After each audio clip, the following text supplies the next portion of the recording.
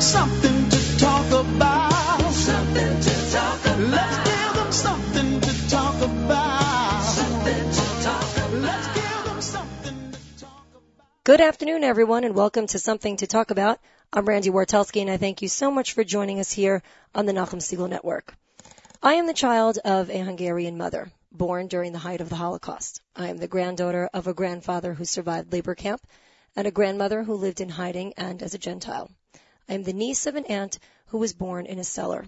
And I am the mother of children for whom it is my responsibility to tell their stories. And so it is this week when we remembered those who perished in the Holocaust, murdered so cruelly and senselessly, that I dedicate this show to a generation of people who suffered so much and rebounded in an unbelievable way. Later this hour, you'll hear from Yocheved Lindenbaum, herself a daughter of Holocaust survivors, who's a gallery educator at the Museum of Jewish Heritage, a living memorial to the Holocaust. Yocheved will give us an insider's look at the museum and its tours, as well as a personal account of what it was like growing up as what she calls a 2G. More about that later. But first, we are here today because of the strength and determination of those who survived, and we remember those we have lost. My grandmother, Zichrona Livracha, was born in a small town in Hungary. My grandfather, Zichrona Livracha, in Munkach. They were married in March of 1942 and together began to build a life in Budapest. But the war cut short their big plans, and in May 1944, while my grandmother was pregnant with her second child, my mother being just about 2 years old at the time, they were forced to move into the ghetto. But no, the ghetto was no place for a woman like Tsutsi Gross. My grandmother ran away from the ghetto and began to live life as a Christian, blonde and blue-eyed, while her husband was forced to work at a labor camp. One day she decided she wanted to know if he was okay. Hear this story in her own words from an interview recorded some 25 years ago. Once, I wanted to know where is my husband, if he's all right or not. I had the 2 children down in the cellar. And I had, my husband's cousins was there, a woman also. She lived in the building, and she also was there like a Gentile woman. They knew her, but nobody said anything. And she was watching my children, and I said, I'm going to look for my husband. And they begged me, don't go, because then the bomb that was on the end already, the bomb came back and forth. You're not going to come back. So I give the address my sister, and I said, if I don't come back, take the children somehow, do something, and my husband going to come, what, take the children. And I went out. I went out, and I stepped only on dead people. I didn't see nothing, the bomb came up. I go halfway. I wanted to go down there where my husband is. I wanted to see if he is alive. And then that was a malach. I never saw him. A small man, and he comes to me, says, where are you going? I says, I'm going there and there. He said to me, why are you going there? I told him I'm going to see my husband. Did you have any children? He says, yeah. Where did you leave your children? I said, I told him everything. Go back right away. You can go. Your husband is free already, and I want you should go back right away. And I promise you nothing going to happen to you. Go back to your children. And here the bomb comes, and everybody's on the floor. And me, gatot geholfen. Who was this man, a civilian or a military? A civilian man. I never saw her. I don't know. You don't? I don't know. He came to me like a Mashiach, I'm telling you. I never saw him. It was other people. Why he came to me, I don't know. Okay, so you already told me. I managed to go back, and I find that when I came back, everybody told I'm not going to come back because you know how the bomb came. Yeah. A small miracle, a small glimmer of hope and faith to hold on to in a world so devoid of feeling and reason. January 15th, 1945, the Russians liberated Budapest, and Bobby and Zaidi and their 2 young girls were finally free. What was her motivating factor in the fight to survive? Bobby speaks again. I was so shocked. I didn't know if I'm doing the right thing or not. But I was running. I was running from one place to the other. I want to tell you something. I did it for my children. Not for me, believe me, for my children. I don't want them to survive. I wanted them to survive. A story of strength, an inspiration, a mother's story, a story for her children and for ours. We'll be back right after this.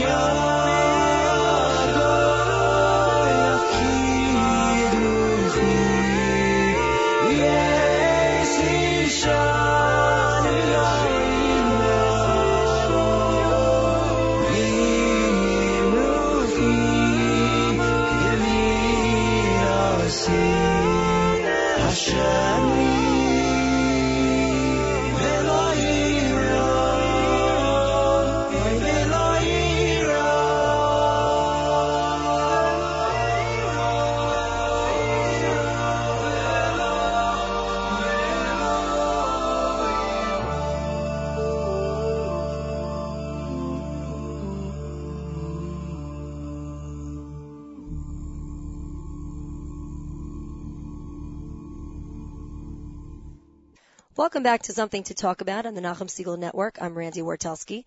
Questions or comments about today's program? Email me at randy@nachumsegal.com. That's RANDI@nachumsegal.com. Yocheved Grumberger Lindenbaum is the youngest of 3 girls born to Holocaust survivor parents. She holds a degree in Jewish Studies from Stern College and studied Tanakh at the Bernard Revel Graduate School. Yocheved is a former Judaic Studies teacher who currently splits her time between her husband, mother, children, and grandchildren, while she serves as a gallery educator at the Museum of Jewish Heritage, a living memorial to the Holocaust in New York City. Yocheved, thanks so much for joining us today. It's my pleasure. So how and why did you get involved in the Museum of Jewish Heritage? In the spring of 2008, I made the decision that I was not going to return to my job teaching, that I needed a break. I wasn't sure if it was going to be a permanent break or not. And during the spring, I noticed an ad in the Jewish Week inviting people to apply to be a gallery educator at the Museum of Jewish Heritage. They kind of put an ad. They have a class almost every year, just about, and you go through an interview process. Anyway, when I thought about doing this job, I said, look, here I am, a teacher. I'm used to being an educator, and I'm also a child of survivors. And I thought that was a perfect combination for something for me to do with my time. Now that I had retired, I would continue my connection to kids. I would continue my connection to teaching, and I would also be furthering the education about the Holocaust, which is something that's very important to me. What kind of preparation was involved in becoming a gallery educator? So after I went through the interview process, which took, we did a group interview, individual interviews. Once you're accepted, and it's only about a third of the applicants that are accepted. We had classes every week for about 3 months. And during those classes, we had readings we had to do beforehand. We would hear from various people. Some of them were experts in their fields having to do with various aspects of the war or of concentration camps or whatever aspect they felt was important, how the rise of anti-Semitism happened, starting from medieval times and so on. And then slowly, as time went on, we started to go into the galleries and learn about each artifact one at a time. One of the first lectures we had was with somebody named Yitzchak Meis. Yitzchak Meis is the architect of the museum. He designed really mostly the inside part of the museum. He is also the architect of the Museum of Basketball Hall of Fame in Cleveland and of Yad Vashem in Jerusalem. It's pretty diverse. Right. And what I appreciated, I had actually been an 8th grade teacher, and we had gone to visit the museum pretty much every year since it had opened. So I had been a visitor to the museum close to 10 times as a teacher. And now I was seeing the museum with the architect, whereas all of my peers, this was pretty much maybe their second time walking through the museum. For me, that wasn't the case. And he really made me understand the structure of the museum and how that informed, the whole tour so much better than I had before. He showed us, for example, how one wall would be something that the Germans had done, and the other wall opposite it would be the Jewish reaction. So it follows you all the way through the museum. So it was really, it was such a depth of, I was able to have such a depth of understanding. He explained why here there are many lights, here there's one light, here there's dark walls, here there's light walls. We really began to understand not just the items in the museum, but the whole structure of the museum. It was a really wonderful experience. And then, they brought somebody in to discuss orthodoxy and religion, because not everyone in the group, we were a very diverse group. Pretty much everyone are retirees, many teachers, many therapists, but not everybody is necessarily religious or observant, maybe at all. There were a whole bunch of what I call 2Gers, meaning second generations, people who are children of survivors, and today even they refer to 3Gers. I think we had one in our class, which is a grandchild of a survivor. And so after we did these classes, like I said, for about 3 months, and then we had already started to go into the galleries and learn about certain artifacts, and then we started presenting specific items to our peers. We were focusing on one specific tour called Meeting Hate with Humanity. That's the basic tour that most schools opt for when they come to the museum. And basically over the months, you eventually learn the whole tour and the whole museum. You go home, you read the tour again, you come into the museum by yourself, you spend an hour by yourself walking through until you feel comfortable, and then you pretty much participate. You shadow other gallery educators from other years, which is also a way that you meet people, which is the gallery educators have a book club, they have a mahjong club. Many people choose to, this is part of their social life. So you shadow people on tours, and then as you're comfortable, maybe after the third or fourth time that you're doing that, you will actually present a few items. Then you will begin to do a tour or two, and you always know the new gallery educators because they have notes.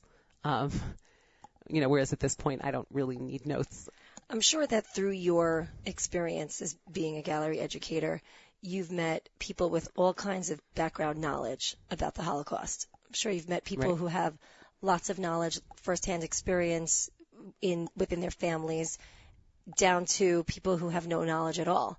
How do you prepare for that dichotomy? Well, again, as we were being trained, that was one of the things that we did. One person would be presenting, and the rest of us would act as various kinds of people. Sometimes we were annoying. Sometimes we were people we were know-it-alls. All those various kinds of things. We also get prepared. We're told what group we're having and where they're coming from and what type of background they have. I'll always, as I meet the group, I'll always ask, have you studied the Holocaust? To get somewhat of an idea? And it's really not such a difficult thing to do. And I actually love the diversity. I tend to get a lot of Orthodox groups because Orthodox groups tend to request Orthodox Galids. But I enjoy having pretty much any group. What have you learned from the groups that you've taken around? I'm sure usually it's the other way around. You're the gallery educator. What have I learned? I'm not sure. This one's catching me, Randy. Why did you decide to become a gallery educator, and how does your experience as a child of Holocaust survivors fit into that fabric? I think being a child of survivors, many children of survivors feel that they have a mission. They feel that they have a mission, number one, to make their lives matter. And they also, we really all grew up with this idea of never again or bearing witness, even though maybe we didn't use those words. The thought that we wanted to know what happened to our parents. And I'm talking about everybody, but maybe it's not everybody. Some of us had parents that told the story incessantly, and some of us had parents that didn't say much. I had one of each. And also, as our parents would tell us their stories, sometimes it wouldn't be linear, and it would get a little confusing. And I think that many of us 2Gers, have this desire to try to get it all organized, get the information organized, whether we do that by research or by trying to get our parents' information, written down. I think I have my mother's information written down in 5 different places in 5 different ways. So we also began to realize that there were other people that needed to hear our parents' story.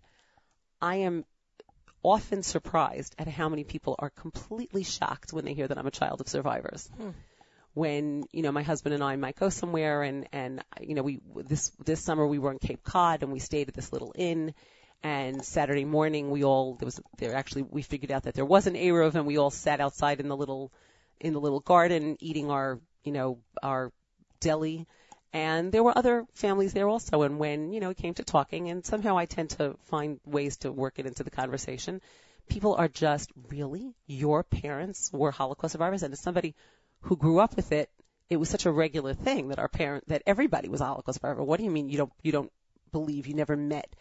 And again, these can be people, these can be Jewish people, these can be, I think it was shocking to me when I was teaching that one year when I said that my parents were survivors, they said, you mean your grandparents? Mm-hmm.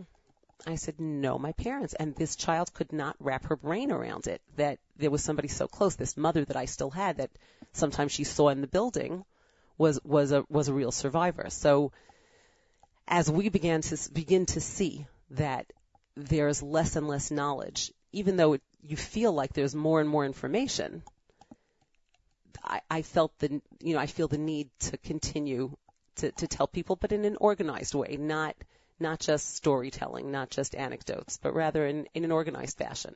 What is your parents' story? What are my parents' stories? I'm just going to divert for 1 second before we say that. There's also for many of us as we were growing up, our parents really told us many of the details, and there was a need. I'm not sure on the survivors' parts. I'm not sure to actually get out some of the really horrific things that were happening. There was a thirst to know them. There's been a real switch in Holocaust education over the last 10 years, where the curricula has changed to step away from what they call the hot violence, and not to leave it out completely, but that there was a certain obsession sometimes on children's parts to want to know all those gory details, and to kind of step away from that and teach more of the brass tacks of what happens and how it happened, with some of those anecdotes to understand the gravity of what happened, but not as much of the hot violence. So I think that's also changed, and it's something that's important for us as educators to keep note of. These children need to be approached a little differently maybe than our generation was. You know, it's interesting. I have a very vivid memory of watching, I believe it was the miniseries War and Remembrance. I could be wrong in that title, but I believe it was. And I remember it was Jane Seymour who was in the film. And she was depicting a Jewish woman who was stuck in Europe. I think she was an American woman who was stuck in Europe during the war. And I had very vivid images in my head of how they portrayed her, and shaving her head and putting the striped uniform on her. And forever, that was the only image of the Holocaust that I had in my head. And even later on, let's say in high school, when I learned about the Holocaust in a more, in a more mature way, I guess, with details and facts and that kind of thing, I still couldn't get this image out of my head. Just from seeing this movie and seeing this picture, it was just something that was so vivid to me that when I would close my eyes at night, that's what I would see. Mm-hmm. And that was my association, with the Holocaust at like this, pre-adolescent age. Well, I think for many of us that's true. If you saw Sophie's Choice, or if you saw Holocaust, there was a miniseries probably before you were born with Michael Moriarty. I still can't see him in anything because he was so scary as a Nazi in that movie. So you're saying that that's changed, that we're not showing those images to our children anymore? I think, let's say, Schindler's List, believe it or not, maybe was as graphic as it was less graphic. It was more graphic in terms of, I think for me when I saw Schindler's List, it really was an understanding of the linear organization of what happened, understanding that there were labor camps and then there were concentration camps, right, and then there were death camps, which was something I maybe didn't get before. Right. But he didn't show as much of the tortuous stuff that was in, the beatings and the whatever and the hangings that did occur, but were depicted maybe more so in some of the movies beforehand. And when you bring a tour to the museum, are you careful to say, okay, this kind of group should see this kind of thing and this kind of group should not? That's an excellent question. Today as I was taking my group through, I was kind of paying attention. The truth is, well, let me go back for a second. When I was a teacher, I used to get very frustrated sometimes. I felt like we took the kids on this tour and they really didn't learn a lot about the Holocaust. Mm-hmm. And the truth is that is, I think that is by design. The museum does, the way the Museum of Jewish Heritage has chosen to do their education, and specifically this tour, The Meeting Hate with Humanity, is to explain what life was like before the war, and then to explain what it is that created the conditions that would allow for the genocide of a group of people, of right, the Jews. And so we show them the ghetto, we show them how the deception happened and how the Nuremberg laws happened, and this is all kind of a slow build-up. The actual concentration camp piece is a very small piece. And there are a few graphic pictures, not many, about 3 or 4 of them. And when I have younger groups, there is a way that I can kind of avoid those pictures. I have them follow me into another area that was created by the Klarsfelds of pictures of French Jews, and they say this is a memorial to how the Jews lived, not only how they died. Wow. So we bring the children in there, and they end up missing the pictures of people who were experimented on, the ovens, the gas chamber, things of that nature. If it's an older group, then I would walk them. They'll see that, and then we'll go into the Klarsfeld photos. It's interesting because I feel like as I get older, it's more and more unfathomable to me. And when you talk about the build-up, you were talking about before, even the build-up is so unfathomable to me that an entire group of people could be convinced to do what they did, and that people suffered so much under that. You're right, and yet, there. And on the one hand, if we sit and talk about the propaganda and the build-up, then where does personal responsibility come? Where does that come in? Right. Because every individual, and yes, maybe they would have been punished and killed, but if every individual would have stood up and said, this is ridiculous, we don't kill other human beings, then, and I'm not saying it would have been bloodless, but it would have been a very different story. So to talk about that it was all the build-up and the propaganda, I don't want to take responsibility away from the individual Germans, from the individual people who behaved the way they did, good and bad. Right. But it is unfathomable, and I guess the questions that we enter into when we start to have that conversation is probably not for a 1-hour show. Right. I recently saw a documentary where a woman was interviewed, a survivor, and she talks about her life in 2 parts, her life before the war and her life after the war. And that the part in the middle, the war part, is just this big blur of crazy chaos. But she says that she thinks of her life in 2 parts. Was that your experience growing up as a child of Holocaust survivors? Do you think that your parents viewed their lives that way? I think my father may have. Before the war, he was a yeshiva bacher. He was learning in the Puppy Yeshiva in the years before the war, and he would tell us how he would keep his feet in ice water at night so that he could stay up and learn as late as possible. And after the war, he was still a religious man. He was very connected to God, but he was no longer that yeshiva bacher. And so I think he kind of did divide his life very much so. For my mother, I don't think that's the case. Yes, there was her life before the war and there was her life after the war, but I believe that her sensitivities are such that the war is with her all the time. And as she gets older, it's even more so. I always thought when I was younger that it would recede, that it would become less and less so because that's what memory is like. Right? We don't remember something that happened in 3rd grade so vividly, even if it was terrible.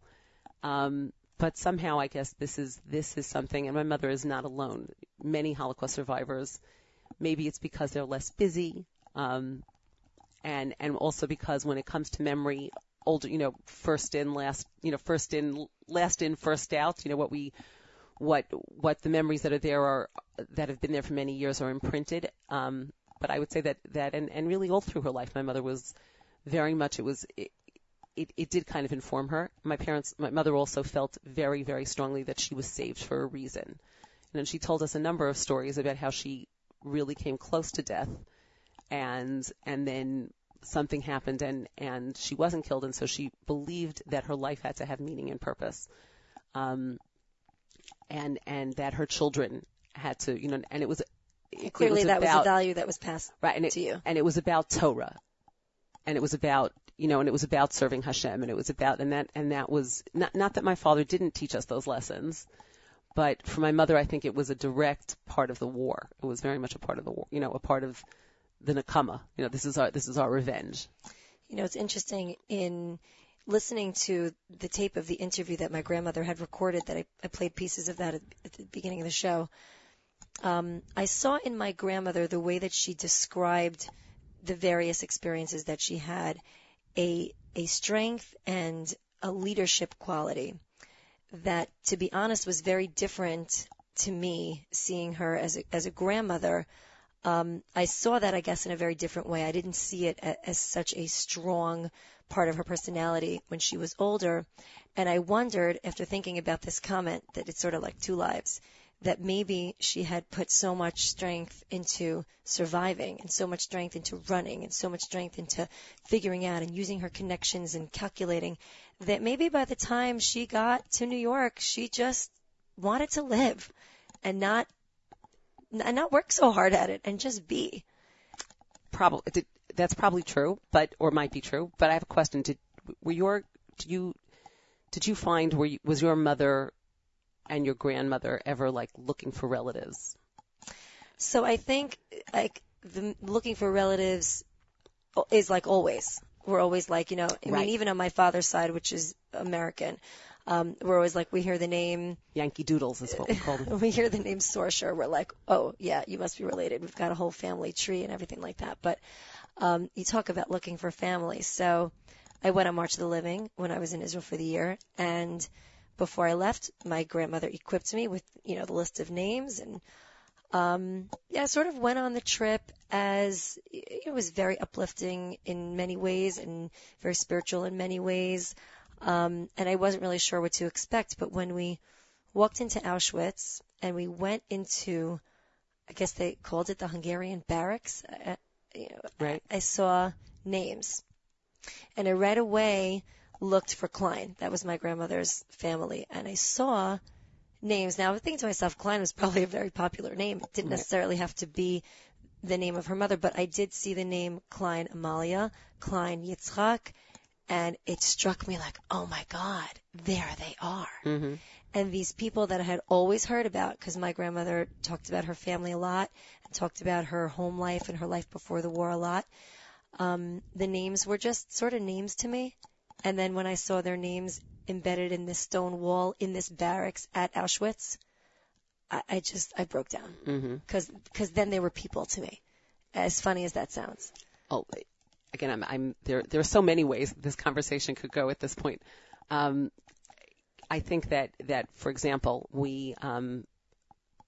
I want to talk really about the searching, and I think that's something my parents were always searching, and my father started by contacting the Red Cross to find out what had happened to his family, and got reports, because although they saw some of them being sent, to death, there were others. My father had one. Your father was from where? My father was from a town called Ilashva or Orshava, which is kind of like a suburb of Munkach. His father wanted to kind of live in the country. So whereas my grandfather, my Zadie Grunberger, came from Munkach, and his father and brothers lived in Munkach, my Zadie. So for sure our grandparents knew each other. Probably, right? So my Zadie moved to Ilashva, this little town. And like I said, my father was learning in the yeshiva in Pupa, but they came back for Pesach, and pretty much everybody stayed, because they were taken to concentration camp the day after Pesach. So even though my father had information, and some of it was Red Cross solid information, even before the internet and before these archives and whatever it was, he was still always searching. And I think he had a brother, Maishi. Maishi was with him. And actually, through the research that I did with my son Shoah at Yad Vashem, we found out that Maishi was left at a certain point. The SS came and said that anybody who wants a rest can come with us. And my father always said that he and his other brother, my uncle Ari, were begging my Zadie not to send my Uncle Maishi. My Uncle Maishi was, not to be confused with my other Uncle Maishi, my Uncle Maishi was apparently like a weaker child of, weaker constitution. And my grandfather said, no, it's so hard for him, and they sent him. And my father and his brother were pretty sure that he was just sent to his death at that point. My son, through this research that we did, found another transport of him. So he was by himself for a few months in some camp before he was killed.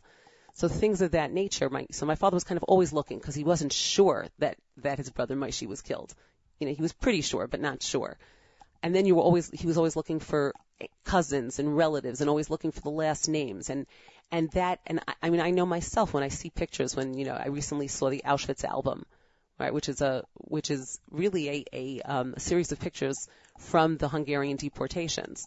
So there were, 1 million? You figure, so you sit there and I pore over them, seeing if I can find faces that might look familiar.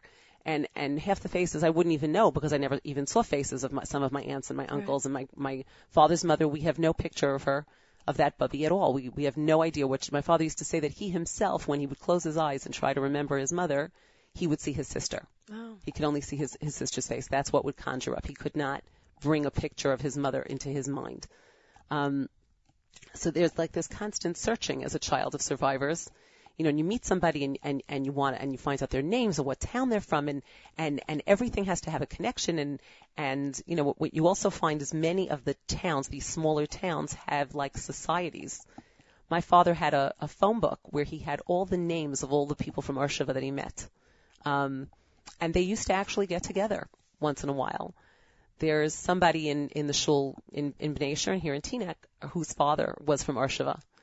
And the first time his daughter introduced him to me, he looked at me, he said, "Itzu Grunberger's Tochter, I have to kiss you." It wasn't even a question. It was like, for him, it was like meeting his niece. Right. There was no question. So again, there was this constant searching, this constant feeling of growing up when we grew up. I mentioned this phrase to you that I understand now that we were really born into houses of mourning. As I've come to know people who've suffered losses in my time now, and you see that it takes years, if ever, for them to recover. I understand that when we were born, more so my sisters even than me. My sisters were born just 4 or 5 years after the war. I shouldn't make them older than they are. Maybe it was 7 years after the war. But that's not really a lot of time when you think about that my parents each had lost a set of parents, and each one of them lost 3 siblings. Right. I could never imagine how our grandparents were able to rebuild. I think they just moved forward. Well, you're saying grandparents. To me, it's my parents. Right. They just had to. And there was the immigration to America that happened before that, where people laid a foundation. Joseph Kamenetsky is one person who, ran around the country trying to establish day schools. And then as the survivors came in, they kind of built on those little seeds that were started and started to build communities and mikvos and shuls. And I think they were too busy to fall apart. And they again, this idea of this mission. One of the other things that just started to strike me a few years ago was Shlomo Carlebach's song, Am Yisrael Chai. As a kid, like you just had too much of it. It was like, oh, please. You just didn't want to hear that song again. And I heard a story that there was one point where he sang the song or introduced the song, and there was some little Jewish child, I think it was in the 50s, maybe even in Eastern Europe, and the child was passed around, and everybody was singing, Od Avinu Chai, Od Am Yisrael Chai. I mean, that song really, it was being written, such simple words, right? Od Avinu Chai, Am Yisrael Chai. It was a response, I think, to an outpouring after the war, to say in a very vociferous way, we are still here. And so that song became kind of an anthem, I think for survivor families. We're going to take a short break. We're going to be back in just a moment with more from Yocheved Lindenbaum and talking here about the Holocaust, and we'll be back right after this.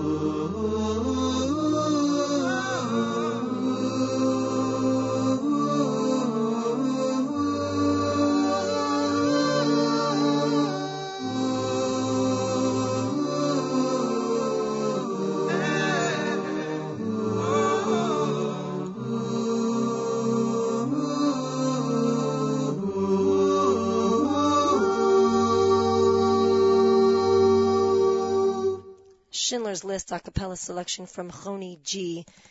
Here on Something to Talk About. I'm Randy Wartelski on the Nachum Segal Network, and we're sitting here with Yocheved Grunberger Lindenbaum, the youngest of three girls born to Holocaust survivor parents.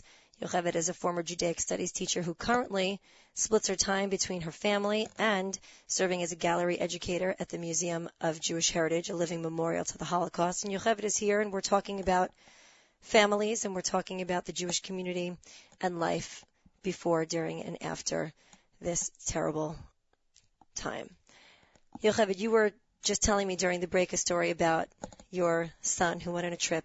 So one of my sons had the opportunity to go on one of these historical trips that some of the yeshivas in Israel do, and he was with a whole bunch of boys from his yeshiva, from Yeshivat Har Etzion, and some of the teachers from there, including Rav Tabori, for those people who know of him.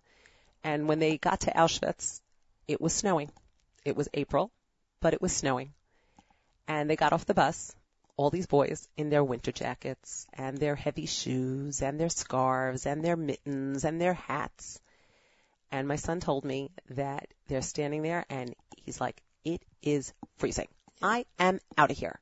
Right now, I am getting back on the bus. I am not staying here. And then it hit him. Yeah. Oh my goodness. My grandparents did this without a jacket, without warm shoes, without a bus to get on to warm up, without a hotel to drive to. And he said that just did him and the other people on the tour in. It just, it was an understanding of a thumbnail, of a pinky nail of what our, his grandparents had experienced. He said that when they got back to the hotel, everybody was like dead. Rav Tabori came into one of the rooms and they were laying on the beds and they were singing and they were just anything to try to revive their souls, because everyone had that experience of, oh my goodness, we couldn't stand 1 minute of the cold. Yeah. So that was, a very powerful experience for him. Has your work at the museum helped you to understand a little bit more about your parents' experience coming to this country and raising these three American girls with this past? Maybe somewhat. The museum has a very targeted mission, and my parents' story. My mother's always asking me, "Do you think the children get it? What stories do you tell them? Isn't it too sad for them?" But I guess. I'm trying to think what it is that I've learned in terms of understanding my parents. It's not really the museum that does it. It's my maturing that does it. Being of a certain age, I turned 50 this year. I would say that really my 40s was when I began to understand a little bit of what my parents went through and its effect on me. For example, and again, when I was in college and I took speech, my final speech was on being a child of survivors. And I remember when I finished, Professor Schramm, I'm sure many people in the audience know who that is, just put down her pencil and said, well, I don't think any of us have anything to add to that, and just dismissed the class. But at the time I remember saying, okay, I'm talking about being a child of survivors, but is that really what I want to talk about? What is the something I want to talk about, right? The being a child of survivors, that's my issue. That's not everybody else's issue. What I need to tell the world is what my parents went through. And I need to tell the world that there were all these other people that should have been alive that Hitler killed. That my grandparents were not, victims of the Holocaust. They were murdered by Hitler and his henchmen. I think also as my family has grown, certain things begin to have meaning that didn't before. As an anecdote that I told you before, this year I went to shul on the last day of shul for Yizkor, and I'm standing in shul after Yizkor and after Musaf, and we start to say Birchat Kohanim, and my parents were from that Hungarian Carpathian area, and all of those Jews were taken in 1944, in April, May of 1944, all of them around Pesach time. On Pesach, right after Pesach, the last day of Pesach. My father described how somebody came to the center of the town with banging on a drum and announcing that all the Jews had to gather the next day with their belongings in the synagogue. and they were going to be resettled, as they said, and that was the last day of Yontif. And I thought to myself, how did they say these words? How did they say, Yivarechecha Hashem v'yishmerecha, that God should bless you and watch over you? Ya'er Hashem, I'm losing my track, but Yisa Hashem panav elecha, right? How did they say these words? Now, how did my grandfather say those words, knowing what was coming? What's also interesting about the Hungarian experience, and this is something I did learn at one of the continuing education we had at the museum. The Hungarians were really left alone until 1944. And whereas, and you'll sometimes hear this, you'll hear Polish survivors kind of saying, the Hungarians, they went through nothing. You know, we were, one of my sons has a grandfather-in-law who says, Hungarians, we were skin and bones, they came with their fur coats. You know, it's a teasing, you know, it's a gallows humor, but, you know, the Poles really suffered for much, much longer. And the Hungarians, there was the possibility that I think they really believed that the Geula was coming, especially it was Purim and it was Pesach and the Germans were losing the war. And really logic should have been that the Germans would have said, you know what? We didn't start with the Hungarian Jews. Let's focus our finances and everything on the war. But that's not what Hitler wanted. At that point in the war, his focus had changed. And it wasn't so much winning the war, but killing the Jews. And so they decided to have an action against the Hungarian Jews. And really, and therefore, although their time in ghettos and whatever was much shorter, the experience was possibly much more cruel. There was none of this, go to labor camp for a week and come back. It was, you know, go to the ghetto, empty the ghetto 3 weeks, 4 weeks later, and go to concentration camp and be killed. It was a very, very fast and fierce experience. That's something I learned from the museum. But what I think for many of the Hungarians, there was really this feeling that, okay, we're going to be okay. Yeah, it's interesting because this interviewer that had interviewed my grandmother kept asking her, did you know what was going on in Poland? Did you hear? Did you know? And she kept saying, yeah, we heard, we knew, we thought, maybe people were saying, but we didn't know for sure. I think there was this kind of like, it's not going to happen here. Yes, but not in such a naive way. I mean, my grandfather read the newspaper whenever he could get one. They listened to the radio. My grandfather actually was a soldier during World War I. He had an awareness of what was going on. One of my sons says that my grandfather actually fought in World War I for the Hungarian army and lost a leg, and because of that he had a pension and didn't have to necessarily scrape together his living the way other people did. So he had a little grocery, and attached to the grocery he had a little cafe, a little coffee house, and the intelligentsia of the town would come and they would discuss the events of the day, the priest, the doctor, the whatever. And one of my sons looked at me and said, Mommy, lazy bean. that my Zadie created the first, lazy bean before Teaneck did. But they were discussing the events of the day and is the war going to come here? Is it not going to come here? But when it came, it came and it came fast and furious. You were recalling a story earlier, and you talked about how your father was a fighter, and you mentioned a story where my father had an opportunity to fight back. My father was a character, and I'm sorry that you, Randy, never had a chance to meet him because your husband was one of the ones he loved very much. I mean, I shouldn't say that. He loved all of his grandchildren very much, and that was also connected to the war. As our families grew larger and larger, some parents expressed I guess just concern. How are you going to manage this larger family? And my father was like, no, we're just going to keep going till we have 6 million. That was his attitude.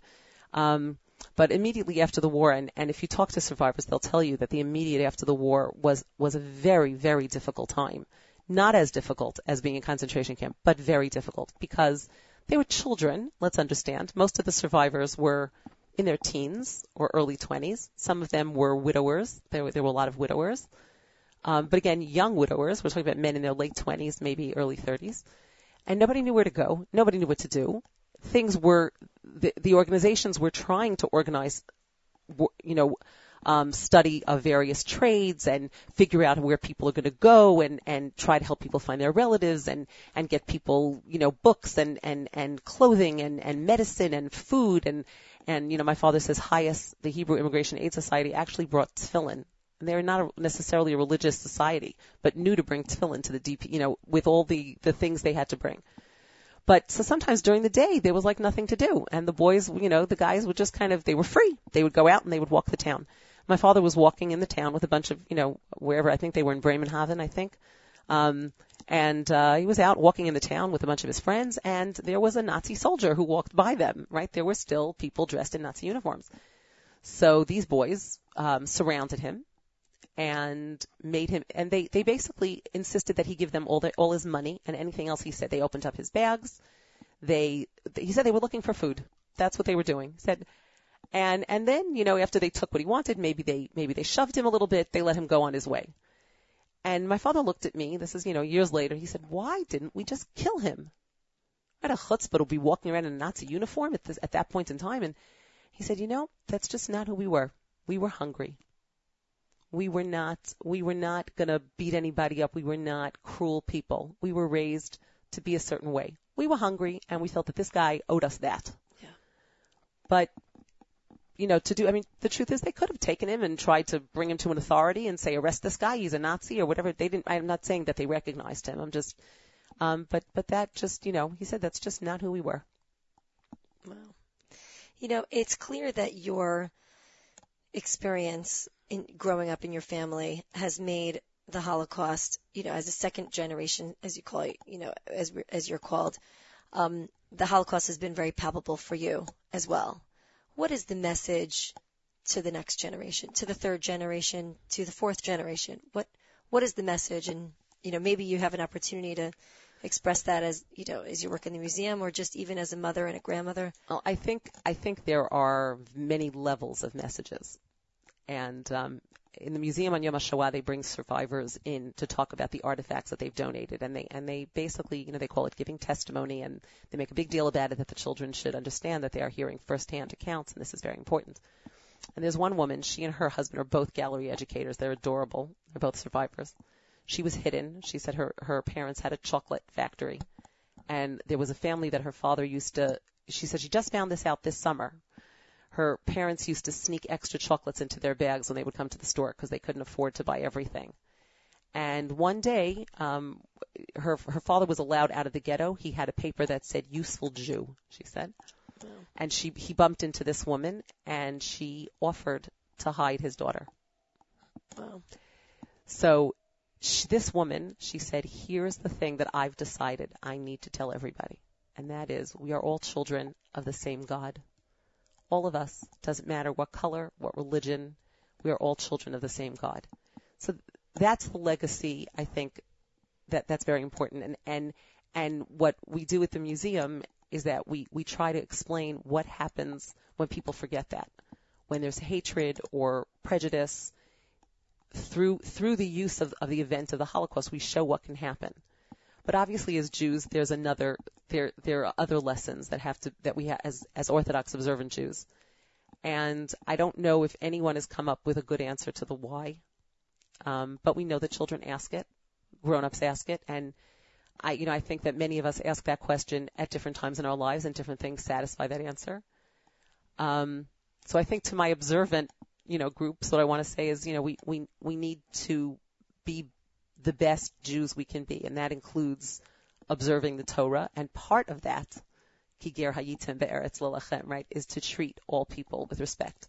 So it's a two-sided thing, and I think that sometimes one of those messages gets lost depending on what group you're from. But that's I guess that is what I believe should be the legacy. How much of a responsibility do you feel to impart your knowledge to others? I would say a pretty big one. I would say that, my kids make a joke. We sit at the Shabbos table and wait. We check the clock to see how long it takes for somebody to bring up the Holocaust. And again, it's one of those situations that if you're part of the, if you're part of the problem, if you're part of the tragedy, then you're allowed to make the jokes. But, so I would say that it's a very important thing. Anybody who comes to our house, whether it's my children's friends or people we meet, I feel, it comes out at some point that we are I'm a child of survivors, and I showed them some of the pictures that I have. I have pictures of my parents' families, a couple of pictures before the war and some right after the war, and some of their lives as they reestablish themselves. And what's also interesting, I think, to note is there's a lot of interesting literature that has been written, about the Holocaust. And in the last few years, there have been some interesting books, some of them comedy books. So Nathan Englander wrote a book called, it's a collection of stories called What We Talk About When We Talk About Anne Frank. And that main story is, that title is one of the main stories. And in that story, there are two people who are discussing who would we ask to hide us. Right? Who would we ask to hide us? And many of us have had that experience where we've thought about it. Today at the museum, there was this woman who saw what school I had, and she had a connection to them, so she came out to talk to me, and she said, this is what we talk about. And I said, it's Nathan Englander's book. I didn't even tell her that, but, it's funny on the one hand, but also it's a very funny truth, or, there's a very funny story that I saw. There was a video that was shown at one of the continuing education things we had at the museum. And I cannot remember this man's name, but he was telling the following story, that when he got to Auschwitz, they walked in there and they saw the barbed wire and the fences and the dogs and the guns and the and the gas chambers and one thing after another. And he said he looked at his friend and he said to him, "Who do they think we are?" And I said to myself, can you imagine having a sense of humor at a moment like that? No. But maybe that's who we think we are. Yocheved, thank you so much for joining us today. We really appreciated your insight. Pleasure. And if anybody has any questions for Yocheved, you can email me at randy@nachumsegal.com. And we hope that today we've given you something to talk about right here on the Nachum Segal Network. Let's give them something to talk about. Something to talk about. Let's give them something.